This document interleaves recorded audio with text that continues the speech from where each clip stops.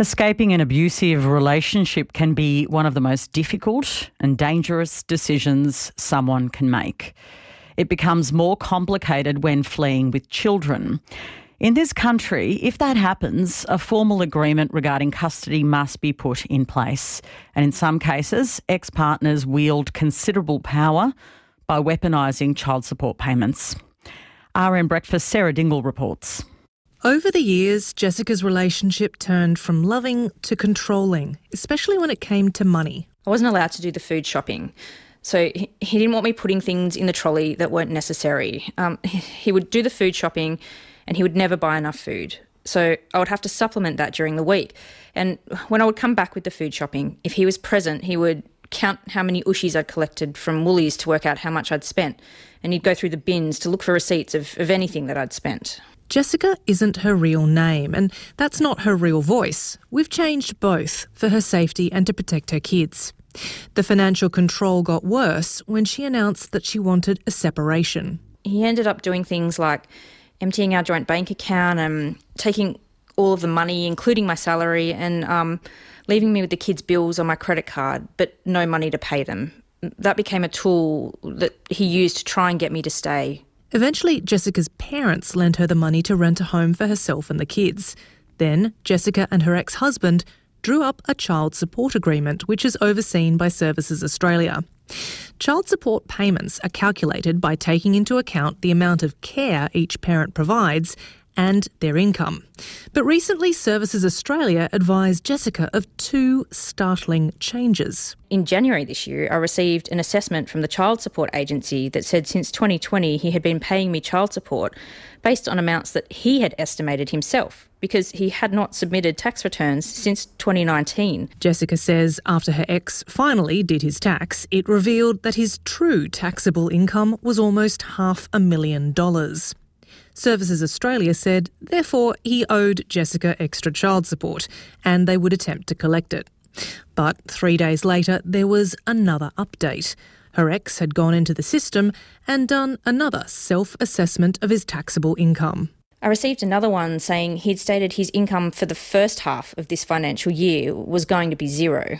Jessica says her ex had recently accepted a redundancy from his high-paying job of many years, allowing him to self-assess his income as nil, although she says this doesn't include his substantial leave and redundancy package.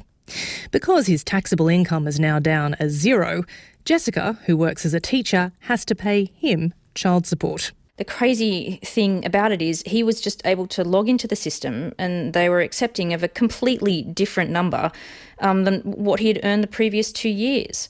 Pointed that out to the Child Support Agency that they were basically enabling financial abuse by having a system that allows anyone to put a figure in and then saying that you're allowed to object but it will take them 80 days to look into the objection and that you might not even be successful.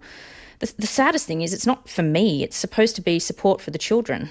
Jessica is not alone. We know that there is a debt of $1.54 billion that men owe in child support. It's huge. Julie Kuhn is a family violence and financial wellbeing consultant.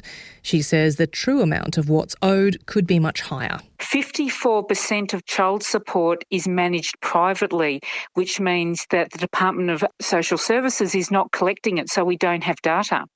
So that is a very conservative estimate of how much is owed. It's a staggering amount, especially if you consider that 39% of single mothers are living in poverty. Julie Kuhn says, as with other forms of family violence, rorting child support is mostly carried out by men.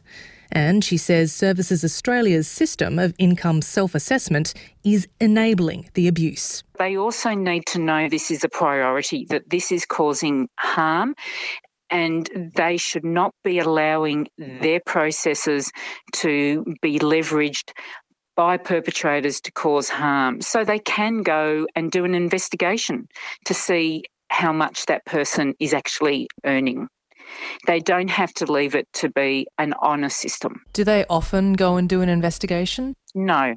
Jade Blakali is the CEO of WIRE, a Victorian organisation which provides free support and information to women, non-binary and gender-diverse people affected by family violence and financial abuse.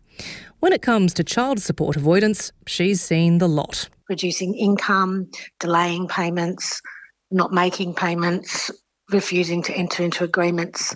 There's a whole range of ways in which people will weaponise child support to continue abuse, really. Jade Blakali says Services Australia needs to be more proactive in policing the child support arrangements which they do administer. And I think asking some more questions, around things that may not look straightforward, because I think a lot of the time they go, oh, that's a funny arrangement, okay, and they let it go. In a statement, Services Australia said if a parent is concerned that the other parent has provided misleading information, they can request an estimate and will investigate. There are very serious consequences for those who knowingly mislead on their child support. The tax office told RM Breakfast it uses data from third parties to cross-check what has been included in an individual's tax return once it has been lodged. Jessica says she's more fortunate than most. She still has her job, but having to pay her ex child support until his finances are properly accounted for will have a significant impact. I won't be able to pay for the swimming and violin and, dance classes that I pay for the kids because I'm having to pay him. And I know for sure that the money I pay him won't go back to them. And things like I'm just applying for a mortgage and moving house. He knows that. And now I can't get the mortgage that I need to buy the home because I don't have the child support income. So there's a huge knock-on effect of these rash, unpoliced decisions that are made that have far-reaching impacts for families. That was single mother who we've called Jessica, ending Sarah Dingle's report. And you can read the full responses from the Australian Taxation Office, Services Australia and the Department of Social Services on our website. You are listening to ABC RN Breakfast.